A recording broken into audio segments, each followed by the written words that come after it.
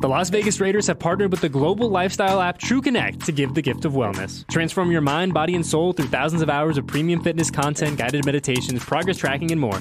Visit tcfree.fit to redeem 1 free year of TrueConnect exclusively for Raider Nation. How powerful is the Cox network? So powerful that one day the internet will let your doctor perform miracles from thousands of miles away. Connecting to remote operating room. Giving a whole new meaning to the term house call. Operation complete. The Cox network, with multi-gig speeds now available, it's internet built for tomorrow, today. Cox, bringing us closer. Limited availability in select areas. Speeds vary and are not guaranteed. Cox terms apply. Other restrictions may apply. You're listening to the Raiders NFL Draft Podcast. Here are your hosts, Bucky Brooks and Rhett Lewis. Raider. All right, it's not AP, but I do feel like I've got to start every episode that we do just like that.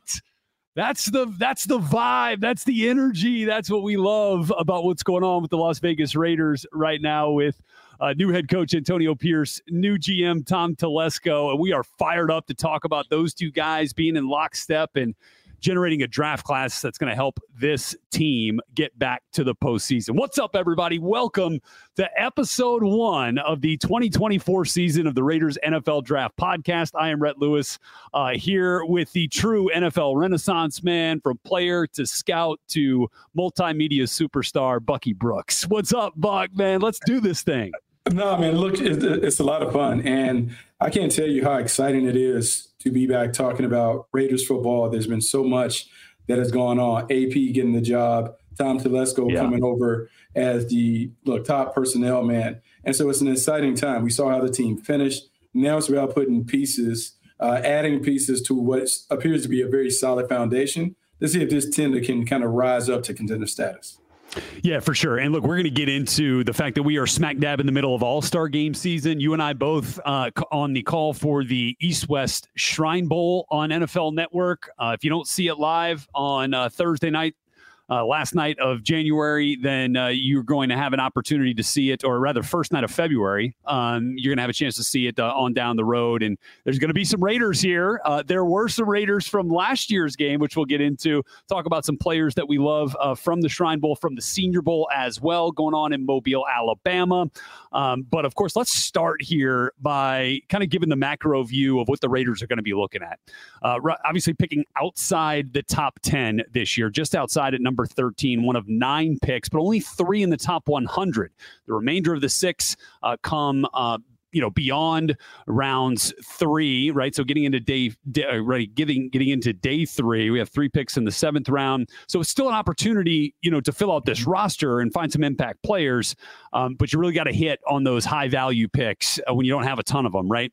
So picking at number 13, we'll get into that. Let's kind of lay out where you could see potential for Tom Telesco and Antonio Pierce and this personnel evaluation team now to kind of look, it's never about filling needs, it's about finding really good players, but it's great when the need matches, a really good player and high on your board. So how do you see the potential areas that we could address here? Like Red, as we look at it, and as every team looks at the offseason plans, they got to figure out, okay, where we're strong at, where we weak at, what is available in free agency, and what will be available in the draft. We'll just talk about the draft itself. Yeah. When we look at the draft class, look, man, this draft is strong at the offensive line. I mean, we could talk about 7 or 8 offensive linemen that are first-class worthy. Really solid at defensive back. You have some playmakers, obviously, at wide receiver. There will be available. There are a ton of quarterbacks, particularly early, that have a lot of interest. And then what you have is, a dramatic fall off after you get to round 3 in terms of the talent. So the top 125 players would be solid. But due to COVID and early entries and all of this stuff, this class is a little weaker than most when it comes to the overall depth. So if you're the Raiders, you kind of got to do your work a little early and then find the right guys to target when it comes to those developmental prospects later in the draft.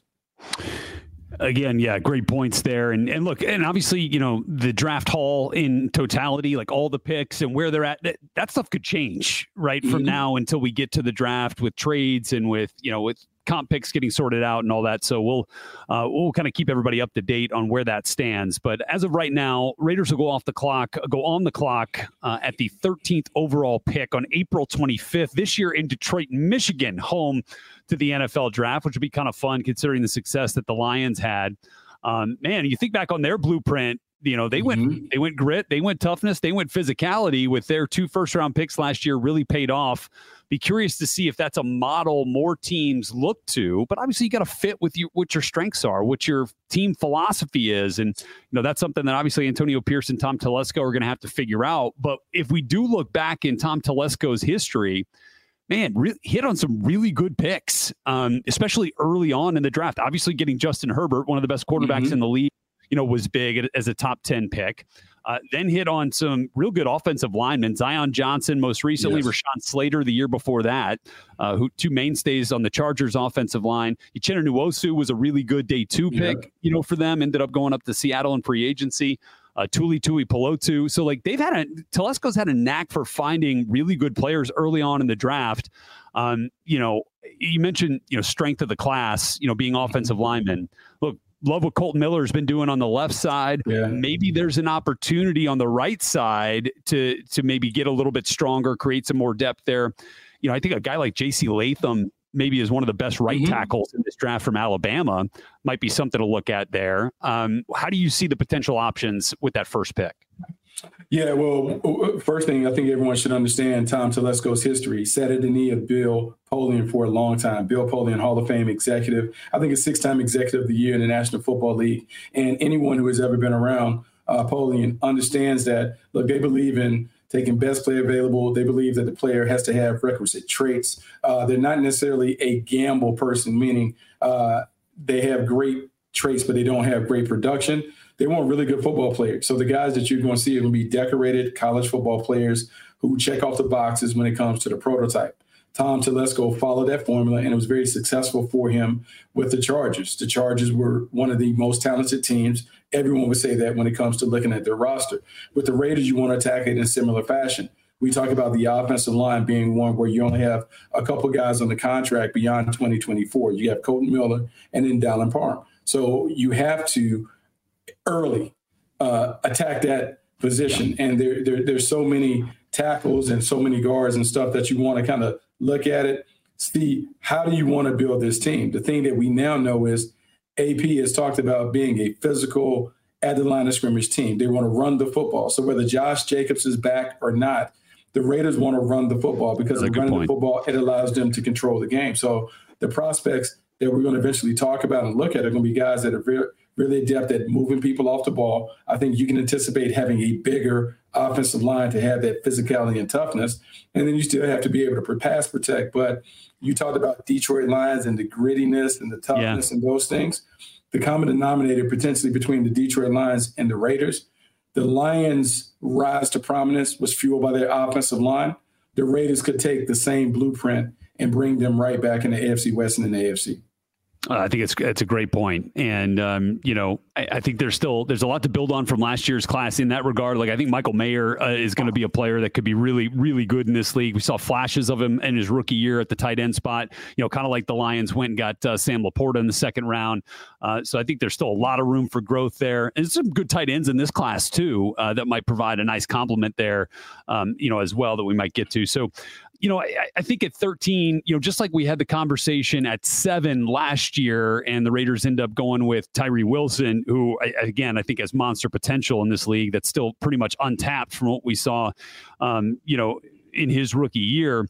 I think we'll have that quarterback conversation again, despite the fact that Aiden O'Connell started a bunch of games and played really well at times. You know, I think you're always looking like, all right, let's look at that tape and let's now close our eyes as we talk about on the Move the Sticks pod every now and then. You know, do we envision the confetti coming down on the head of Aiden O'Connell as a quarterback who just won us a Super Bowl? Maybe we do, but I think you're always looking, right? And Tom's going to, you know, everybody's going to evaluate these quarterbacks no matter what. Now, obviously the top 3 quarterbacks likely going picks 1, 2, and 3. right? Caleb Williams, Drake May, Jaden Daniels, all three quarterback needy teams up there. I think those guys are off the board very quickly, if not 1, 2, 3. But the next three might come a little bit later. And there might actually be a run on quarterbacks, and it could end up being a sweet spot in that 12 to 16 range. Obviously, where the Raiders are sitting now at 13, and we're talking about guys like Bo Nix, Michael Penix Jr. from Washington, and J.J. McCarthy, who was the quarterback who ended up winning the national title in a game against Michael Penix's Washington Huskies. McCarthy, of course, the Michigan Wolverine quarterback who declared as an underclassman. So is that a spot where you could see the Raiders entertaining a potential franchise quarterback when you look at those three prospects as of right now?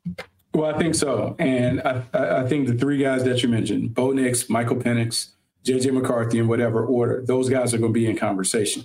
One thing that we're learning when it comes to the young quarterbacks, and we talked about this a lot on various platforms, experience matters at the collegiate game.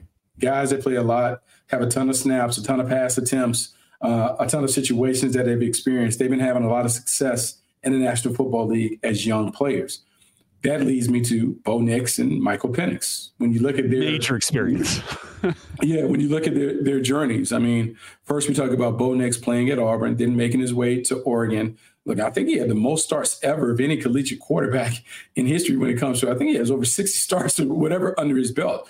This is a very experienced player, a mature player, a guy who I would say improved significantly during his time at Oregon. When you look at the player that he was at Auburn to the player that he finished up at Oregon, I think there's a lot to like. Athletic, has big-time arm talent, is tough as nails. And the maturity, I think, is what really stands out. When people talk to him, this is a guy who, look, he's already kind of been through the wars. He's been scuffed up a little bit, and he's seen it and come out on the other side. There's a lot to like about Bo Nix. And Michael Penix, you can say the same thing. I mean, he made the odyssey from Indiana to Washington, had a ton of injuries that he had to deal with, talked about just the headache and heartbreak that came along with, 4 season-ending injuries that he dealt with at Indiana, goes to Washington, and I would say, in a way, reinvented himself as a playmaker, terrific as a passer. I don't know if you'll find a guy that slings it better than this kid when it comes to just dealing from the pocket. He attacks vertically, he attacks down the field. He's pinpoint, precise. He has, and there are times, I mean, even in the college football playoff game, when you watched him against Texas, he absolutely carved them up.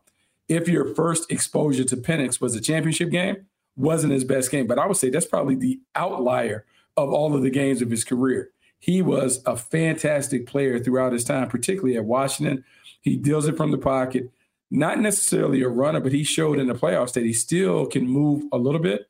But this is a guy that everyone has always celebrated in terms of, if you want someone to deal from the pocket, to deal on time and rhythm, you're not going to find many players that are better than Penix. And then McCarthy, I think what we just put on him is the winner tag.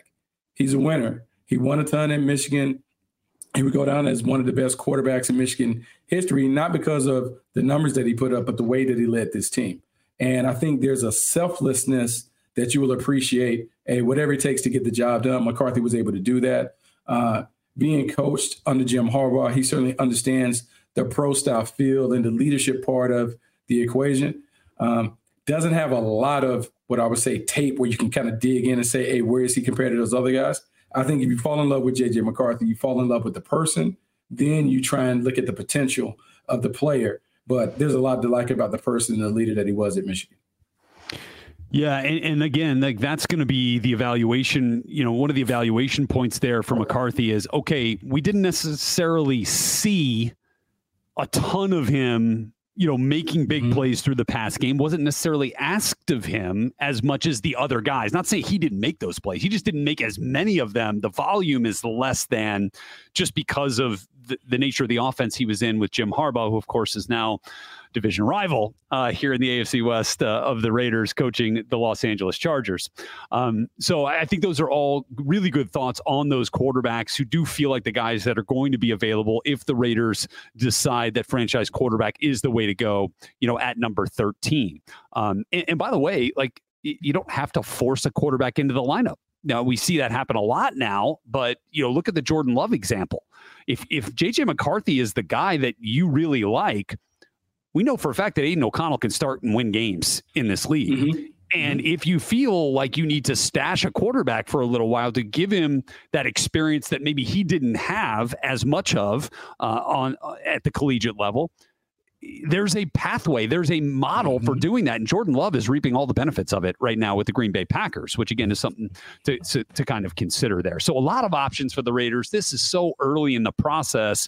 We're still trying to get a real firm grasp on how teams view these players, how the league collectively views these players, and a lot's going to change. But the one thing, that remains the same is what they put out there on tape, and that's ultimately what's going to decide, who ends up a Las Vegas Raider at number 13. So we'll continue real quick, Brett, because let's just give them some names at offense tackle. I feel like I didn't give you. Yeah, please. I didn't follow up because you brought up J.C. Latham, who is a terrific player from Alabama. But some other names that we just want to keep in mind. Joe Alt from Notre Dame. I'm going to let you talk about the Penn State. Olu Fashanu from Penn State. He is certainly interesting. Talisi Fuaga from Oregon State is another one that will be in the conversation. You already mentioned J.C. Latham. Amarius Mims from Georgia is an old school, just a big-bodied monster at the point of attack. And so when we think about these guys, the common denominator between a lot of these guys at the top of the board, supersized blockers at the point of attack, a lot of road graders, meaning they're physical, they excel in the running game. They have that. Some of those guys have dancing bear traits and qualities. I think this year, unlike previous years, though, the physicality shows up on tape. You talk about the top guys in the draft really excel in the run game, and it shows up each and every time you pop in the tape. Well, you're a gosh darn broadcast professional, Bucky Brooks, because talking about Talisi Fuaga is a good way to get us into another one of our topics here today on episode 1, since we're right in the thick of All-Star Game season. The Senior Bowl going on down in Mobile, Alabama, 75th anniversary of the Senior Bowl. A great opportunity for players to stake their claim to stand out amongst their peers and prospects with the eyes of the NFL watching, which is awesome. And, you want to talk about some buzzy players down in Mobile. Talisi Fuaga has been dominant. I mean, I can't tell you the number of clips that I've seen on social media of Talisi Fuaga just, face planting guys in the dirt in one-on-one drills. I mean, he is going to win. Like, we talk a lot about when we're going to talk a lot about Joe Alt and Olu Fashanu as, top tackles in this. Talisi Fuaga has entered the chat in that top, and he might end up supplanting one of those two guys, if not both, based off, what we're seeing down in Mobile. If he does the same thing in because the tape's good too. So you go see, the interviews match up. It's been really fun to watch and to see guys like, the eyes of the draft world kind of opening to what this guy has really done and what he's all about. Because, I got a feeling that, he might not even be an option for the Raiders at 13 the way he's playing. Yeah, look, he's playing terrific. And the thing about it, when you watch Oregon State, and I think everyone, particularly if you haven't paid attention to Pac-12 football, the Oregon State Beavers were one of the more physical teams that you would find in college football. Jonathan Smith, their previous coach, who's now at Michigan State, did a really good job of remaking the team in the image of a tough, physical, smash-mouth football team. A lot of run-heavy sets, really ran it at people. And Fuaga was a big part of that. His ability to move people, his ability to control the line of scrimmage, move people off the ball, and then finish them with violence. That's exactly what you look for. So the reports that are coming out about the Senior Bowl are not surprising to anybody who watched him play. This is what he does. And that conversation heating up about who are the top offensive tackles, you're right. He certainly has entered the chat. Yeah. Yeah, I really do think that. And I'll be curious to see what, post All-Star Game season mock drafts end up doing with Fuaga, because I think he's gonna skyrocket up there. We'll see if the league's thoughts, end up matching up with what we've seen over the course of the last few practices down in Mobile. Another couple of guys, that have really jumped out. And early on, in an All-Star Game setting, I think those one-on-one matchups where it's just about skill and not about scheme end up really coming to the forefront. And so you're talking a lot about wide receivers and DBs, and especially earlier in the week, wide receivers always seem to have the edge. It is more of an offensive focused drill. And so I am not shocked to see two very experienced wide receivers, two technicians in their route craft really stand out amongst the rest. And that is, and we'll go in order here, but Ladd McConkey, who was a national champion at Georgia for 2 years before, this year not getting into the CFP. And then Roman Wilson from Michigan, who was a national champion this year. And I think both those guys, again, really showcasing their craft down at the Senior Bowl this week, winning a bunch of those reps. Yeah, Ladd McConkey is a guy who has absolutely terrorized opponents in the SEC. Every time you look up, man, 84 is just getting open. I mean, wide open, consistently creates separation, very patient with his route running, has a great, I call it impeccable timing in terms of being in sync with the quarterback. He understands when he needs to get open, so he takes the time, particularly when they give him a little freedom to work in and out. He is terrific. Great pass catcher, great playmaker. He has the tools. And, I won't say it's unfortunate. We're at a time where there are wide receivers galore in the draft. First round, second round, third round. You can find guys who can do it. I mean, look, Puka Nacua, fourth round pick. Great point. Fourth round pick, fifth round pick, came out and did it. I mean, we talk about Amon-Ra St. Brown, who is a fourth round pick who's been a dominant player. You can find him, and so you have to know what you're looking for. McConkey fits the bill, but so does Roman Wilson. Roman Wilson is one of the best playmakers that you're going to find. Yes. College football, man, he just wore people out, twisted defenders in knots with his spectacular route running skills. And then I just love how clutch he is. When they needed a first down, when they needed a big play, Roman Wilson was the one that they dialed up. And those two guys, not surprised. We're at a time where the craftsmen, the skilled route runners, the skilled playmakers are the ones that are dominating the National Football League. So I'm not surprised to hear those two guys having a lot of success early down in Mobile. Yeah, exactly. And I saw Roman Wilson in person a couple of times in the work that I do for my alma mater at Indiana. And, this is a guy who, despite the heavy run-oriented offense at Michigan, he was leading college football in touchdown receptions first half of the season. I mean, he's a guy that, may not get the volume of opportunities. Again, talked about the same thing with J.J. McCarthy as quarterback. But, boy, when you called his number, he made the most of it. And that's what you're talking about, too, with that clutch gene, because I saw it standing on the sideline at the end of the Rose Bowl in the fourth quarter. Michigan had to have a touchdown, right? And so they go to Roman Wilson, who makes a phenomenal focus type of catch off a deflection at the line that ends up getting them a first down. And then he's the one that ends up scoring the touchdown that sends the thing into overtime, which I thought was, again, showcasing the clutchness. And I think he's got a real natural ability to get in and out of breaks and to create separation. Like that stuff. That, what, Amon-Ra St. Brown might be a good comp for Roman Wilson the more I start thinking about this, because he's got a compact kind of physical build like Amon-Ra, and like that ability to generate, separation, in the blink of an eye like that at the top of a route is pretty unique, and it's very smooth. They kind of run the same way too. Yeah, they do run the same way. And what we're looking for now, we're looking for guys who have the strength and power to break tackles on the perimeter. We can talk about Amon-Ra St. Brown. We can talk about Deebo Samuel. The list goes on and on. Yeah. Now the playmakers on the perimeter, you got to have some running back to you in terms of being able to break tackles and make 5-yard gains turn into first downs. Roman Wilson does that. Ladd McConkey does that. There are a ton of guys in this draft that have that ability, and more teams are going to covet those guys over just the one-dimensional speed merchants who don't have the ability to really make it happen with the ball in their hands. Yeah, and so looking forward to seeing what our guys, Andrew Siciliano, Daniel Jeremiah, and Charles Davis all do on the call of the Senior Bowl, which I'm looking forward to watching here coming up in a couple of days as well. So let's move to the game that we are focused on during All-Star Game season. That is the 99th Annual East-West Shrine Bowl, which is held not in Las Vegas, home of the Raiders this year, but in fact in Frisco, Texas, home of the Dallas Cowboys. And so I'm wearing my Raiders gear here. I don't know. You gotta be careful. He's watching. You gotta be careful. You gotta be careful. But, so, I wanted to start here because And obviously with the Senior Bowl, we'll talk a bunch about the quarterbacks, and especially after we get through with that, Bo Nix, Michael Penix there, Carter Bradley, an interesting name with some Raiders ties. There's dad, Gus Bradley.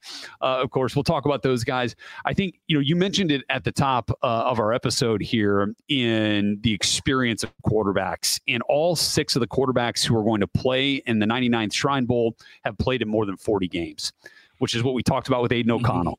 Right, who obviously impressed the Raiders in this setting here a year ago at the Shrine Bowl.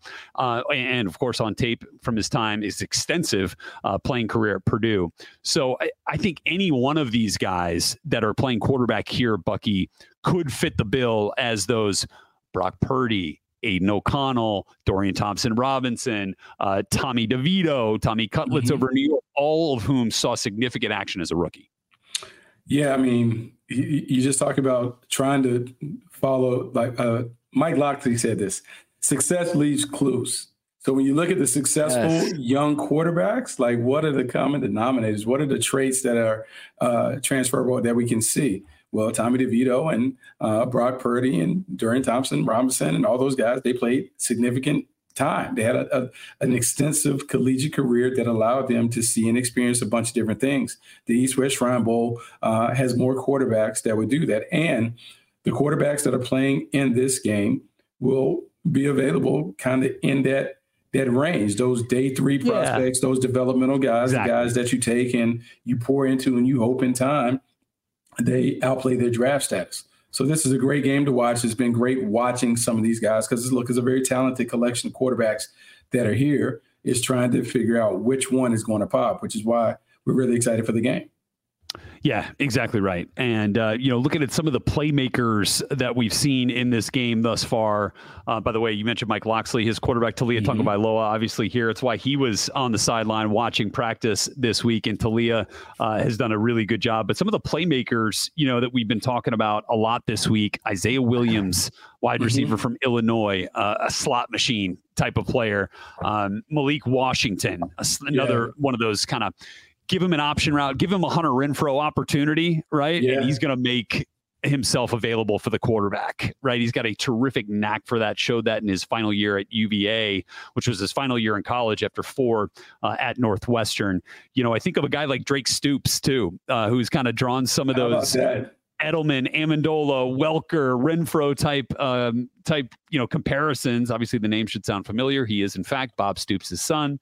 But another one that continues to show up, and I mentioned, at the top of the show, what Mike Mayer did, this year for the Raiders. You find another complement, another tight end piece to go along with what he's done. Dallin Holker might fit that bill as a guy who's a little bit different. He's not necessarily your traditional Y, but a guy you can move around a little bit and really get some matchup issues in the pass game.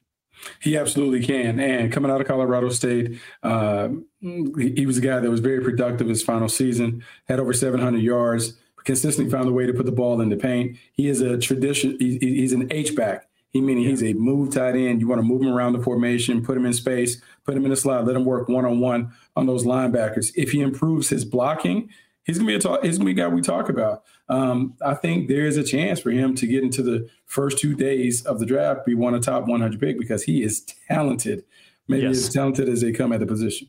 Yeah, no doubt. And we talked about tackle maybe being offensive line, especially on the right side, being something that the Raiders look at. And I look at a couple of guys here and, jump in on any of these guys here, Bucky. But we've talked about Julian Pearls actually, going to be on the right side at a right tackle out of Illinois.